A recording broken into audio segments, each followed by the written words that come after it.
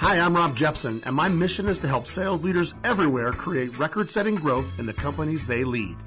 I'm here to share the secrets of the world's most successful sales leaders.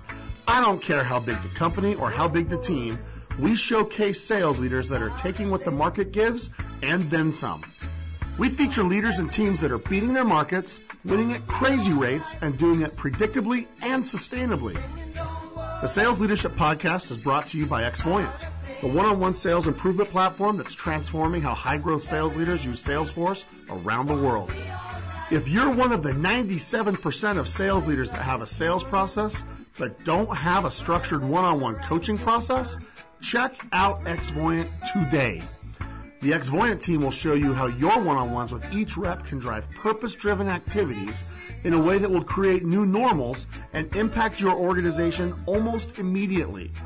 If you don't have a plan on how you can help every single rep on your team improve by at least 10%, Xvoyant can help you create a sales dynasty faster than you ever thought possible.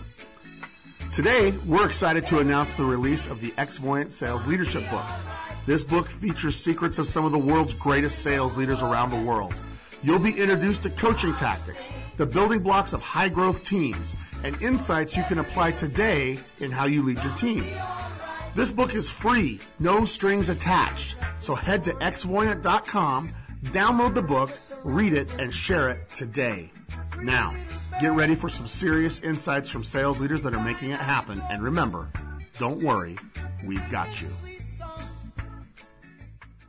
Hello and welcome to the Sales Leadership Podcast, where high-growth sales leaders share high-growth practices and tactics.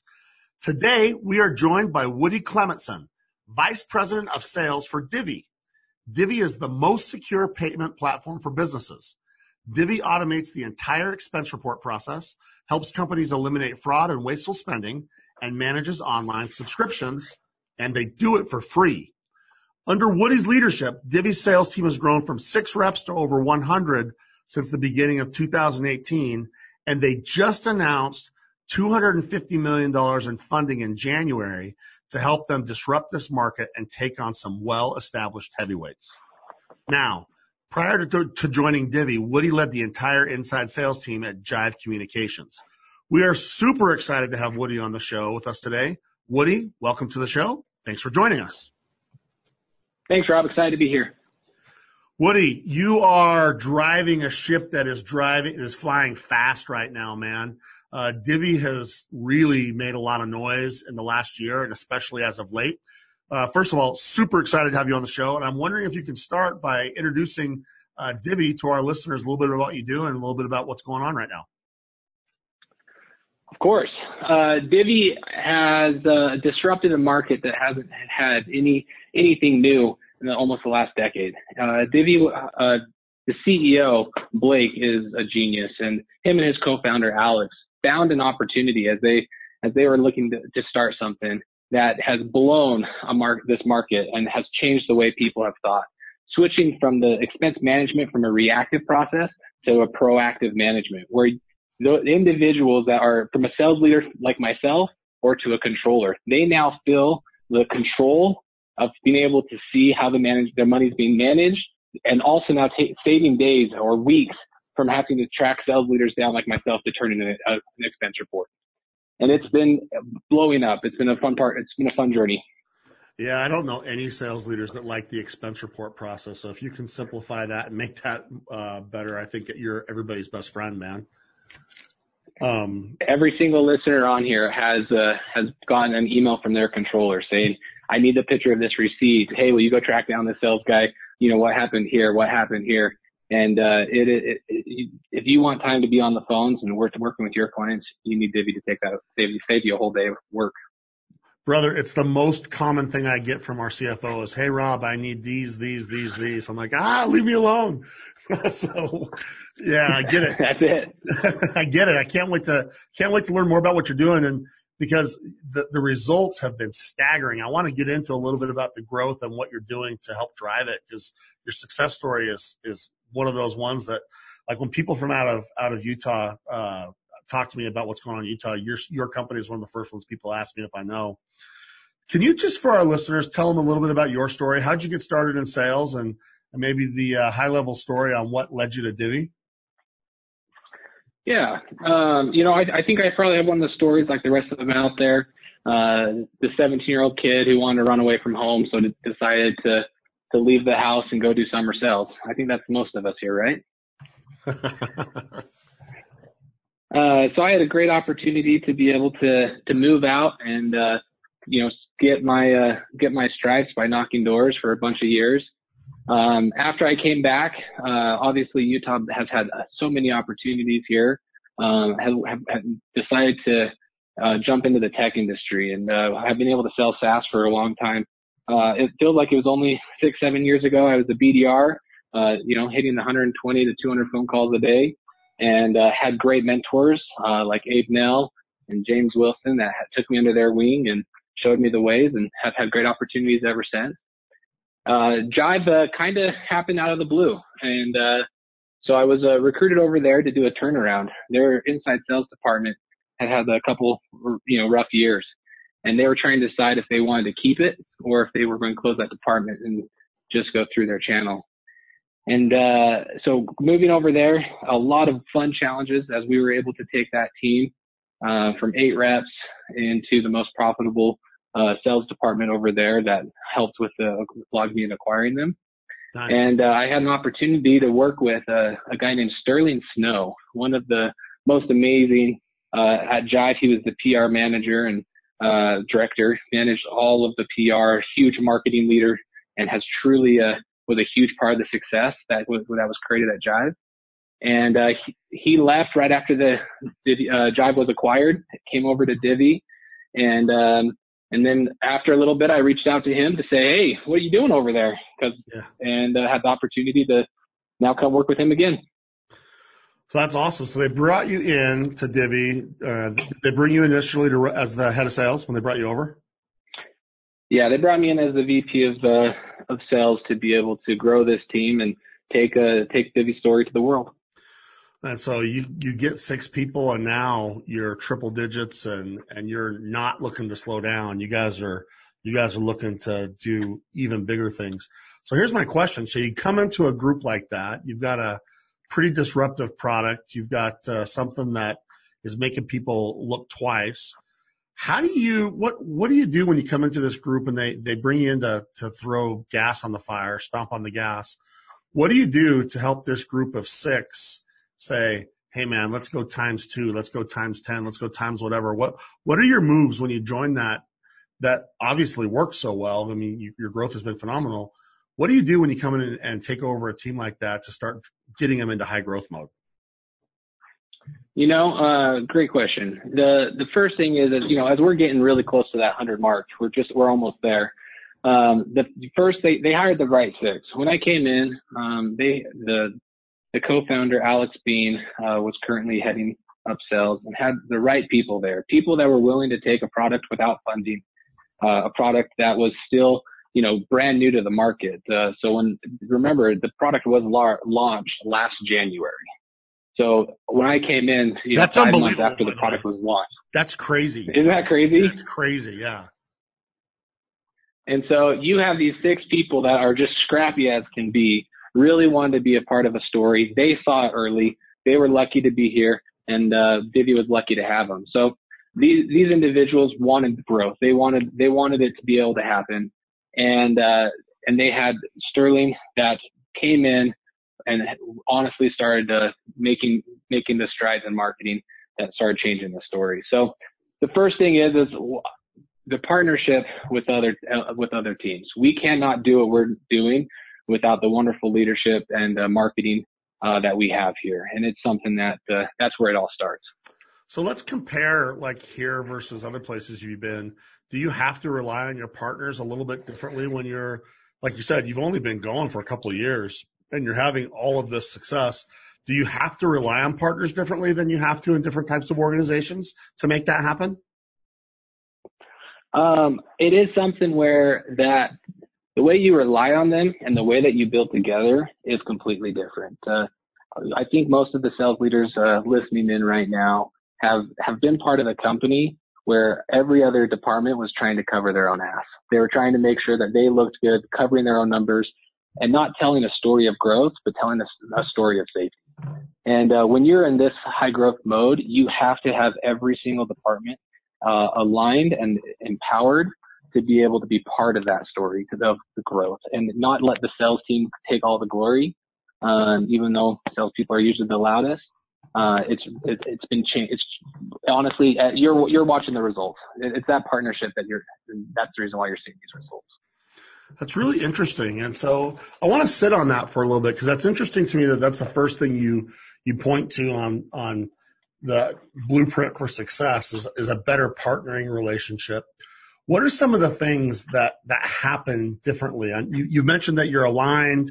I mean, do you collaborate? Can you share, like, what is it? What's a day in the life like? What's it like to be in a situation where you have partners that you can count on like that? Because I'm thinking about our listeners hearing you talk.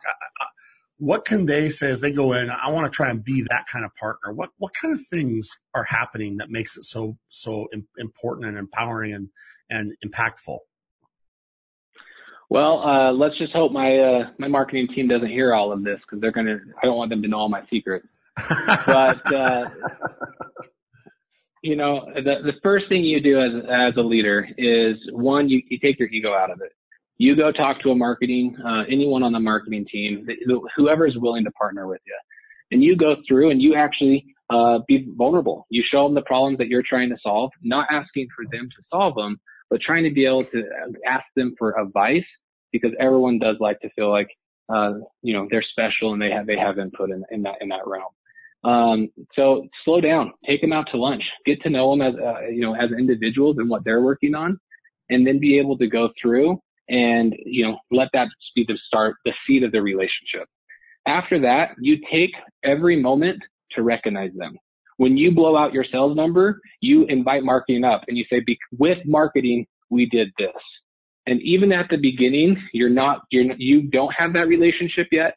You have to start there. So even if it's 1 or 2 leads or it's something super basic, you do want to be able to go through and recognize the work that they're putting in. We are, as sales reps, we're the ones that get President's Club. We're the ones that are getting the big bonus checks. We're the ones that are really going out there and get that reputation. These individuals deserve it. They put in so much work. They use so much creativity to be able to make it happen, and they need to be recognized just like we want to be recognized. All right, so I like that. So I guess my last question on that is, as you reach out first, my guess is the natural inclination is they reach back. Is that the case? And how does that help? And I mean, because that's as I'm sitting here thinking about that, as you're reaching out and you're doing that, does that make it very natural for them to create a similar type of reach out back to you? It takes a while, and it really depends on the marketing leader and if they want to partner back. But it's something that you have to hold yourself to that standard.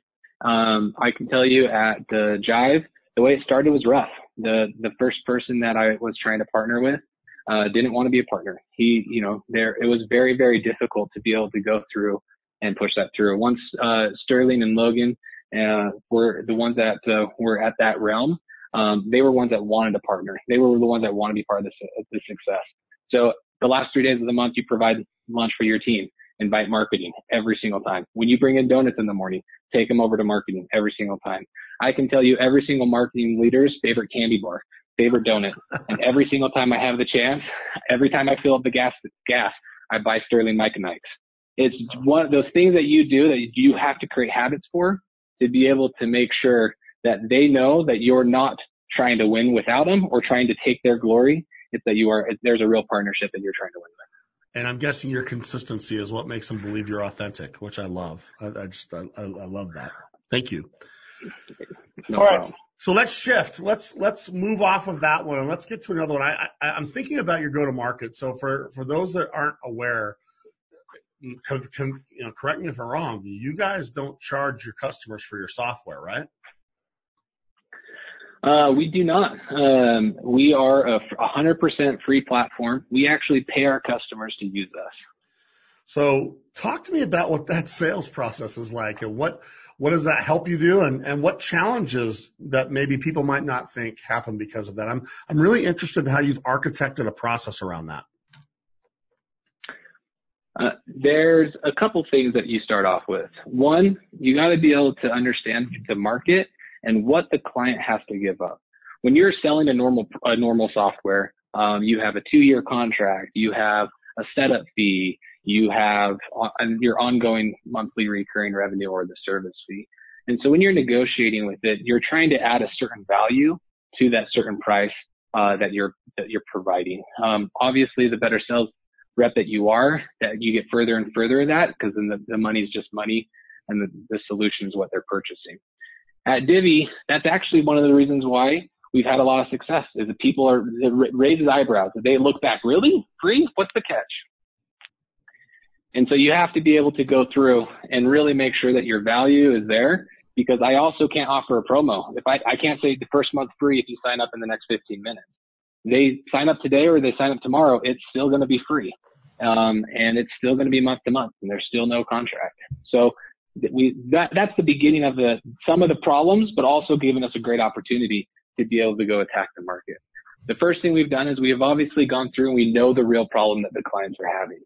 A normal great needs audit, which every sales leader should be teaching, will help them understand the main pain points that they're covering, and then be able to go through and process through that. But right now, I would say our big, hardest challenge and the worst thing about our product is that it's free. Everything else usually takes care of itself. That's crazy. That makes me laugh to hear you say that. And I'm sure there are salespeople here who say the hardest part of your job is that it's free. I mean, I get it. And it also makes me chuckle to hear you say that, because so often people say, oh, I have a budget problem. I have this problem. You're like, none of those become problems, but you have a different set of problems that you're now up against as a salesperson instead, right? You know, I remember at Jive, I loved having the excuse. It didn't fit in their budget. I don't have that excuse here. So we've had to really dig down and get in deep to really understand that process. And you know, I know that, Rob, you've even spent some time in the fintech world on understanding that being free, we make money when they use our platform. Right. So sometimes you sell a software, they're in contract, they have to pay. If they never use it, they're still stuck into paying it, and the company is still making money. Divvy has such a wonderful problem where when we sell the software, now we have to partner with our customer support and our onboarding team to make it so that we're actually giving them clients that are going to use our platform. And so it's made us level up as a sales leader and the sales reps, as they've had to figure out how to really sell the ongoing relationship and the change management afterwards. Again, I right now, if I could sell a contract and charge for it, it would make my job a little easier. So given that, what's your top objection? I'm really interested. What's the top objection that you have to train your guys on how to be able to handle?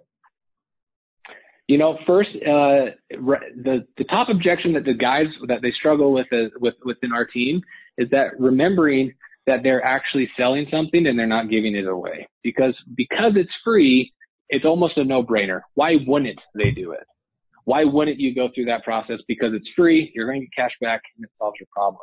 And so some of the basics that we learn in our first time being a BDR, overcoming objections, and managing that, is remembering that we have to go through that full process, because we do have laydowns. We have low-hanging fruit, I believe, like everyone does, but we do have a quantity of those. And so those that are a little bit difficult and actually are going through the full process, we have to keep our weapon sharp. I love something that I don't know who I'm quoting here. I'm going to ruin it for you, but it's saying, like, if you don't want to give a man a fish, you want to teach him to fish. Yep. When there's enough fish, you don't want them to get entitled. You don't want them to be able to go through, and you want to make sure that they keep their axe sharp. Yeah, that's awesome. I mean, I'm with you, man. I think that's a really interesting perspective, and I guess what I like is no fish jump in the boat either. To extend your analogy, your quote, you still got to go out and catch those fish, right? Yeah. And I think that's one of the biggest jobs we have with our reps as we're developing them, is to teach them how to go and get them to get in the boat. So what are some of the other things? So you've talked to me a little bit about your objections. You've talked to me about your sales process. You've talked to me a little bit about how you partner. As you think about your leadership approach as a sales leader, what are some of your non-negotiables, things you do to help your reps do their very best work? The first thing that you have to do as a leader, and this goes for, I have to remind myself this, and I have to remind my leadership team this, is we are the example. So do not ask something out of someone if you're not going to be willing to do it. And so I spend time next to my BDRs. When we have a big email day, a big marketing push, and we know we're going to get a flood, I go out there and I'll spend a couple hours on the floor, because I don't want to forget. I don't want to forget what it feels like to be in the trench, and really going through and knowing those objections.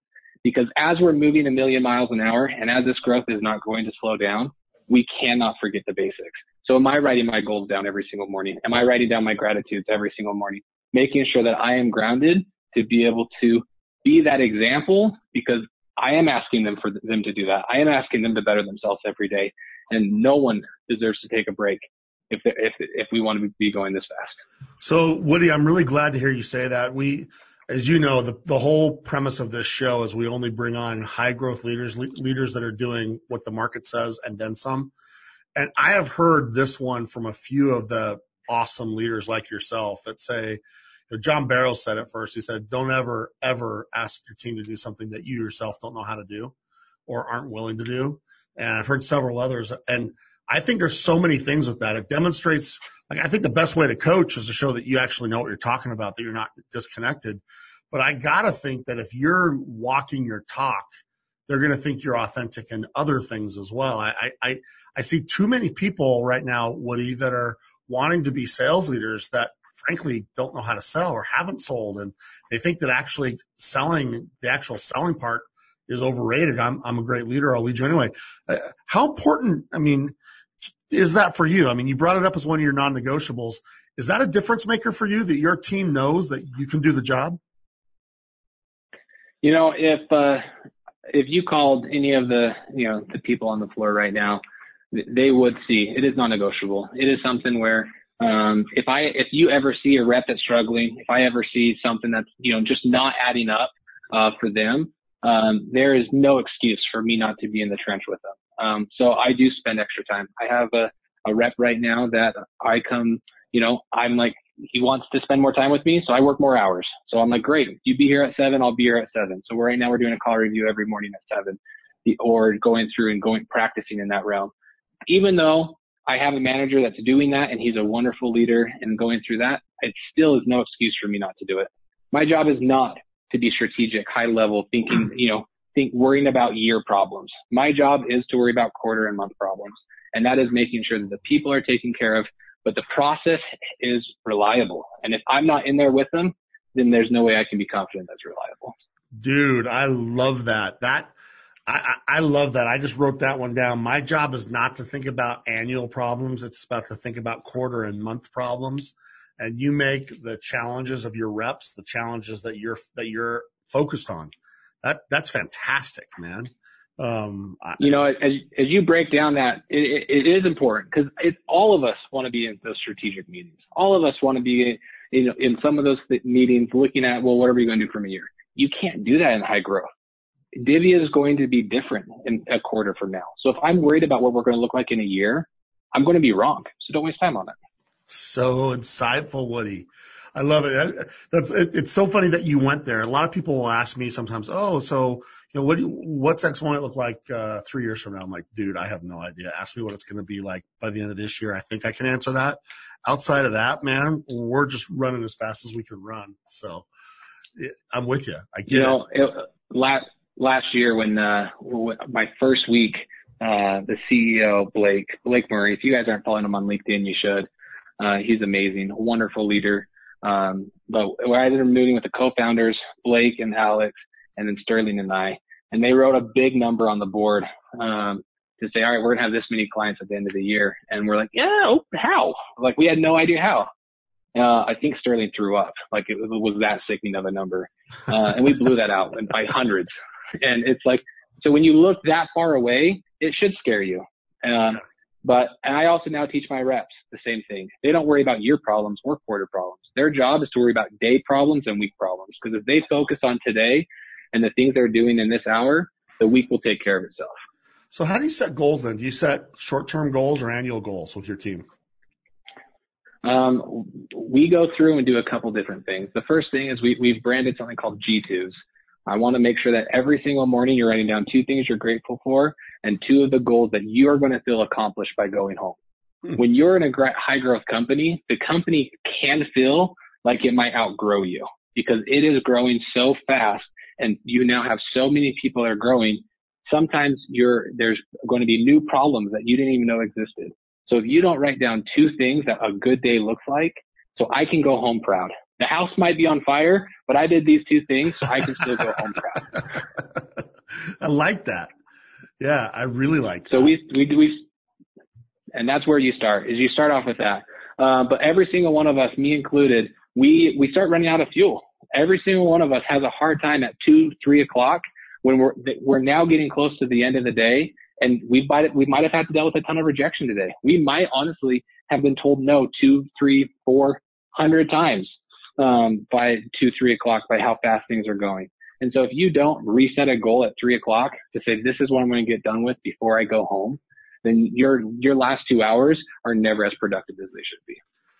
That's a great one. What else? Any other non-negotiables? I love that first one. Those are 2 great ones. Do the job. Be willing to do it yourself. Number 2, you're focused on like these grateful things and these goal things. I think it's awesome. It provides fuel to get through your day. I really, really like that. No one's ever suggested that. Any other non-negotiables in your leadership style that you could share quickly with our listeners? Yeah. Obviously, I have a long list of things that I go through to make sure I'm not falling in a rut or too boring of a routine. So I do keep a list by myself of things that I need to go back to remind myself. Right now, we're focusing on confidence. As a sales leader, you have to have the persona that you can't lose. That losing is not an option. And so right now, that's the one that's the non-negotiable for me. We're yelling it out on the floor. Other departments are now picking it up. It's just like, I can't lose. And so if they feel like they're losing a deal, it's like, I can't lose. Get me on the phone. And just go through and drive.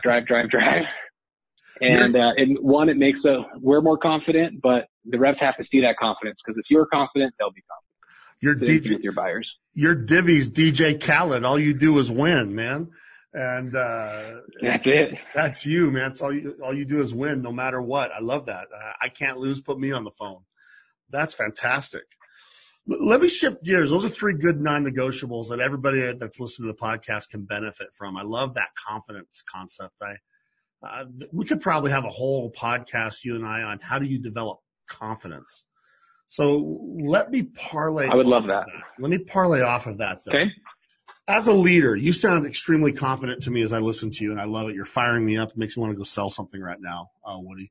How do you know when you're having impact as a leader? So you're leading this team, you're growing fast, and I want to take results off of the table. Obviously, when you're hitting your number, that's a way of knowing that you're winning. But I'm talking about besides the scoreboard, besides all I do is win. How do you know when you're having impact with the members of your team? I'll get intimate with you here, Rob. All right, let's do it. This is something all sales leaders are going to struggle with.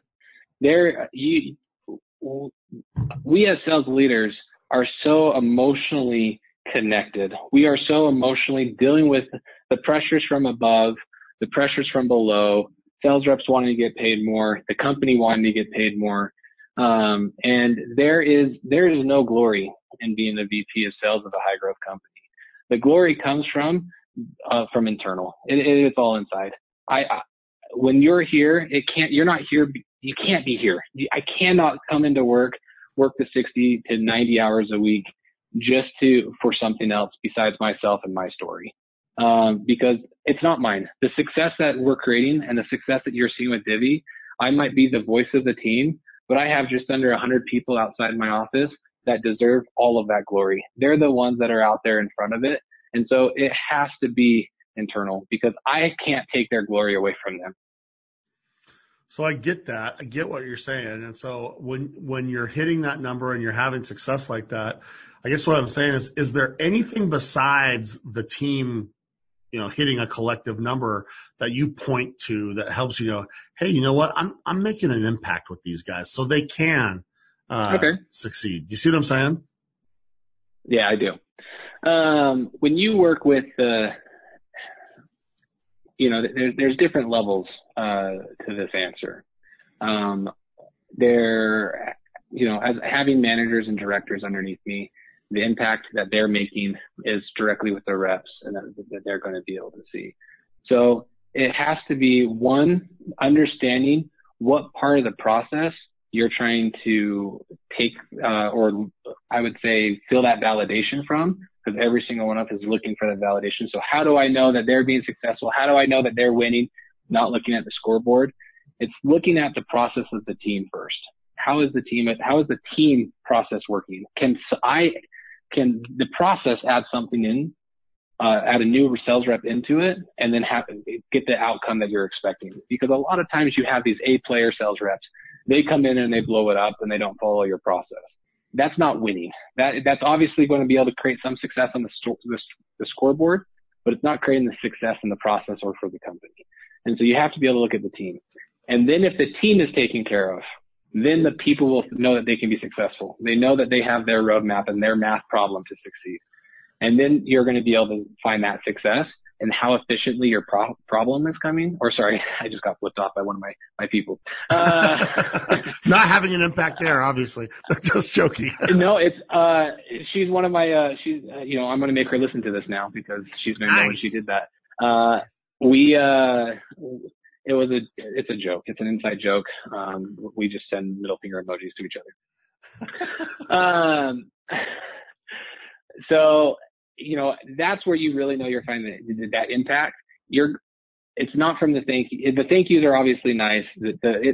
Those stories are there, but it's really from knowing that your process and the people have a chance to succeed. And that's a little long-winded. Love it. No, it's a good answer, and I like it. So you're having an impact if you can see a clear pathway for them to have a chance to make it. So it's not like, how am I going to get there? You're able to see that these guys have a well-lit pathway to success, and that's a great way of looking at it, Woody. I like that lens. Am I creating a well-lit pathway for every rep on that team? That's the stuff that culture's made of, right? That's the foundation. And then it's holding up that foundation that's important. But I appreciate you rewording that into a way for the listeners. No, I think it's a really good one. I like that. So those are some good things. We're starting to run up on it. I want to get into a couple of questions that I ask lots of people when we do this. I'm really interested in yours. I can't wait for the first answer of this one. I want you to think back as a leader. You've had a really killer experience right now as a sales leader, both at Jive and here. What's the toughest sales leadership experience that you've had to see so far? And how do you handle that challenge? There's a couple I won't share, so I'll tell the one I'm comfortable with.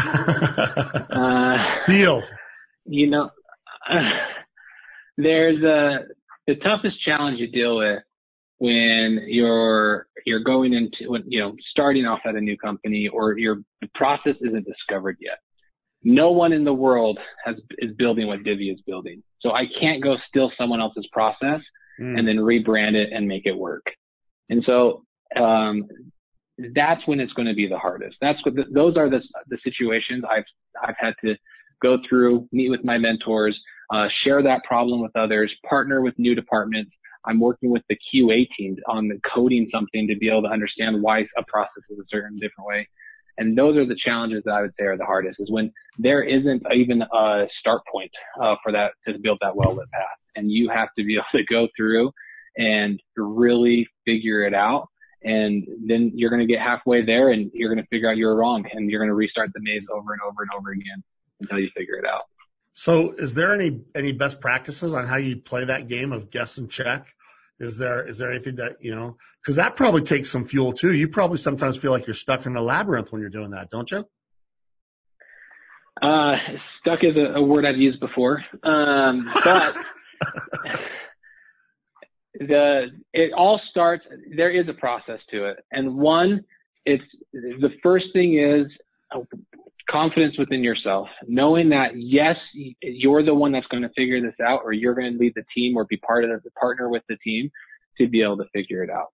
So there's an internal confidence. When you fail, you should celebrate that failure. We have a wonderful F-bomb metal paperweight trophy that we use for our Fail Fast, Fail Forward channel. And you have to be so comfortable with failure that it is your favorite option, that you're celebrating every single time you fail, because if you're not failing, you're not trying. And that's the first process. That's so good, Woody. Again, that's another one that we haven't heard on here. Don't be afraid of failure. In fact, you're celebrating it because you just learned something, I'm guessing. That's why, right? If anyone asks me, on the street, how I've gotten to where I'm at, even though I don't feel like I'm even halfway there or even starting my full path here, it is that failure. I promise anyone at my age could have had this job if they chose to fail as much as I did. And I'm the best failure out there. I'm the biggest, and I'll celebrate that every day. That is a killer way to handle that challenge. I'm so glad you shared that.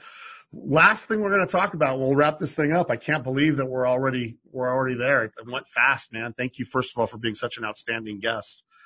One of the things that we've learned, Woody, is that the great leaders never stop learning. They always want to keep finding what's next. And we found, at least, leaders are readers. Is there anything in your personal library that's been helpful in your leadership journey?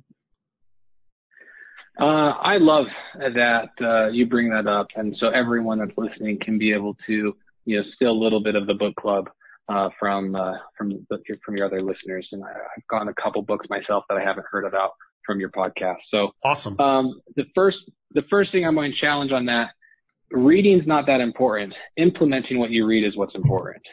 Agreed. So if you're on Audible and you're like, you want to brag that you've read 50 books a year, great. Brag about what you've implemented from the 50 books you read this year. Man, so the first thing. Keep going. No, I'm loving I love your style, Woody. Keep going, bro. So I can list off multiple books that I've chosen to implement. The first one that I need, and I know this one has already been mentioned previously, but it is The Go-Giver. I was the most selfish.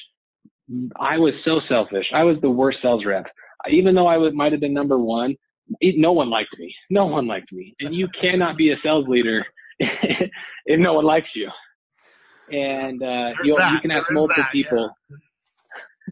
I am an acquired taste, and that's what my best friend would say about me.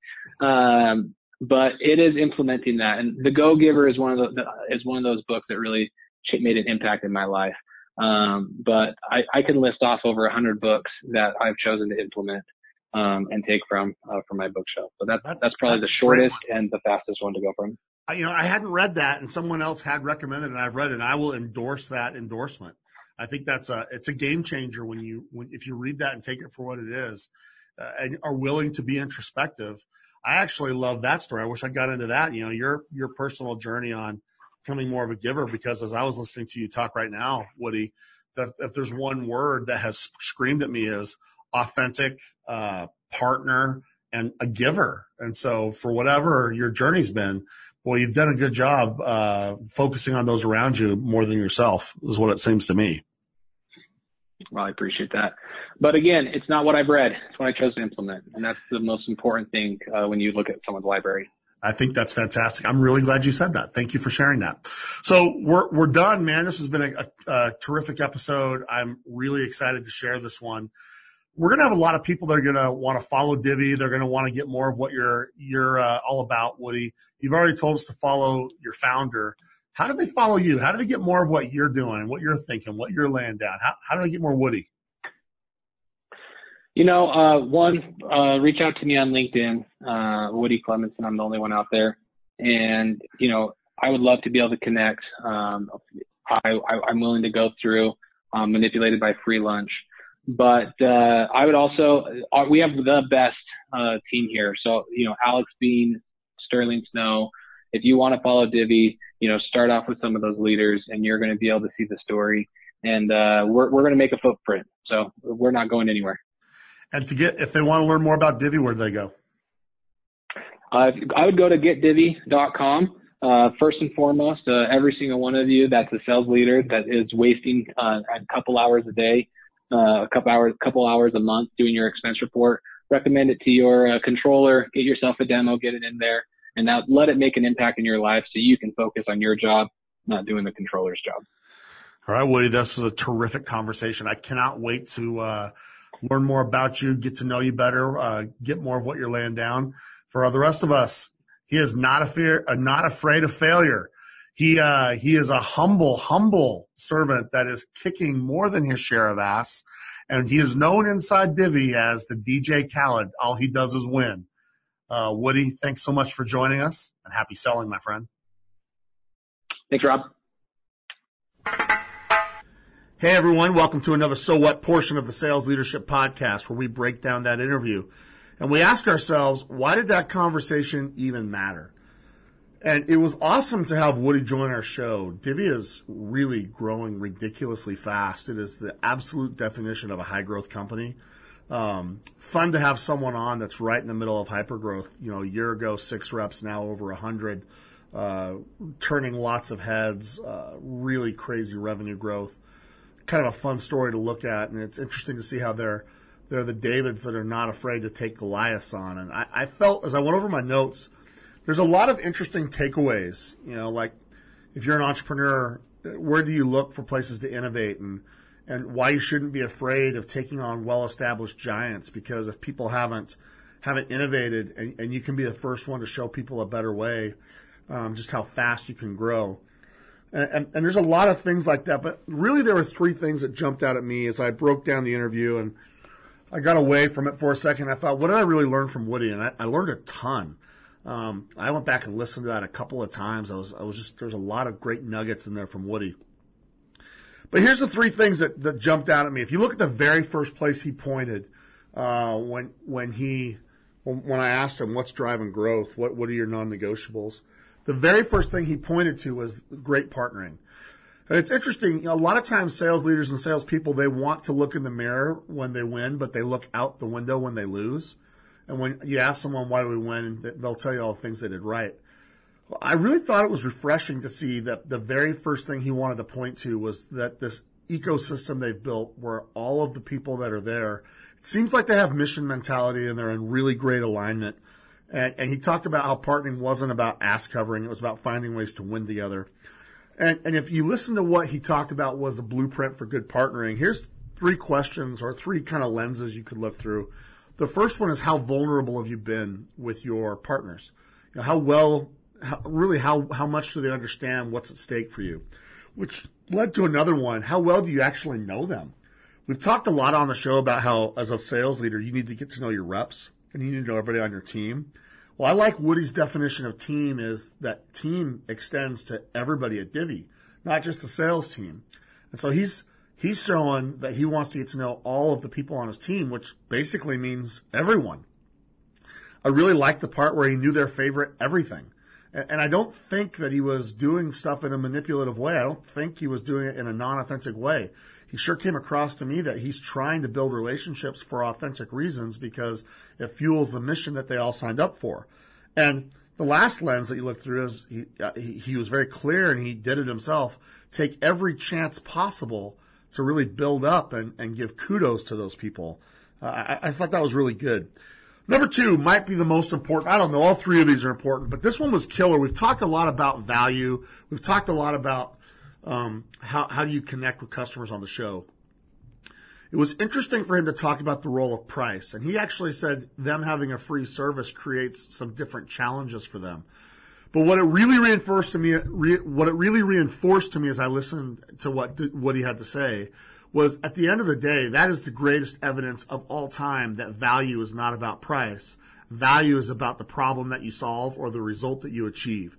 And so if there's one thing you want to be really good at, we've had a lot of people on the show. We've had Keenan on here talking about gap selling. We've had a lot of different guests on here talking about speaking the language of problems. That is more evidence than you'll ever need. Even if you're giving it away for free, you had better be able to really understand the problem you're solving. And it's not just what it costs to do expense reports. There's so many other things that go to the problem they solve or the result they achieve. And at the end of the day, your problems have to be greater than your products. And so go back and listen to that again. You better be able to solve problems people care about or achieve results people care about. And dollarization is about the value in solving the problem. Dollarization is never about the ROI you create. ROI on your product and dollarized value of solving a problem are two different things. And if you're struggling to understand that, please call me. Reach out to me. It's one of the most important conversations we can have. And that leads to number 3, which was really a dominant part of this interview. He leans towards action. You know, I was listening to him talk about teaching people to fish and all the action-related things they do. There's a lot of elements there. There's a quote that comes to mind that's attributed to Patton. I think it's attributed to a few people. I'd probably give it to Patton because I think he's cool. I think he's a badass. It says, luck favors the man in motion. Say it another way. Luck fails the leader in motion. Luck favors the salesperson in motion. And if you think about that, it reminds me of something my grandfather used to say, that you can't take a boat out into the lake and expect fish to just jump in the boat. And I think that's a good attitude that he shared. There's all kinds of things, non-negotiables around that. You know, don't forget how to do the job. Keep doing the job. You know, create confidence because you know what you're doing. I can't lose. But I really thought his short-term focus concepts were big. I'm not going to get caught up in the year. I'm going to worry about solving the year problems, and I'm not going to have as much urgency here in March because I got all year to catch up. Nah, man. He's like, I'm solving daily problems. I'm solving monthly problems. I'm not focusing on annual initiatives.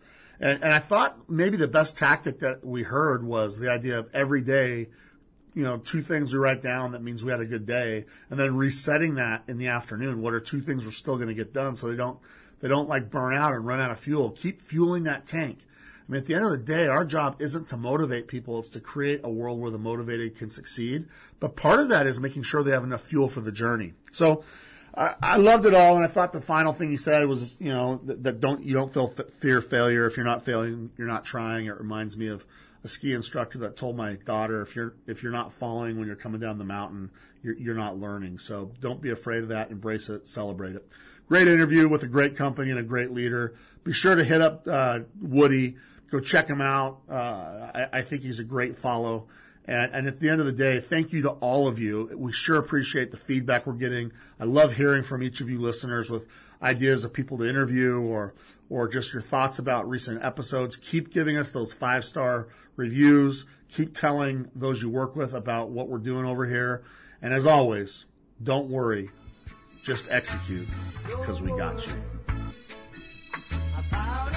Thanks for joining us for the Sales Leadership Podcast, your weekly pipeline to the most successful thought leaders and rainmakers in sales. Make sure to check out additional episodes at salesleadershippodcast.com. The Sales Leadership Podcast is produced by Brian Jepson and is sponsored by Xvoyant, the modern sales leadership platform for Salesforce.com users. You can visit Xvoyant at xvoyant.com.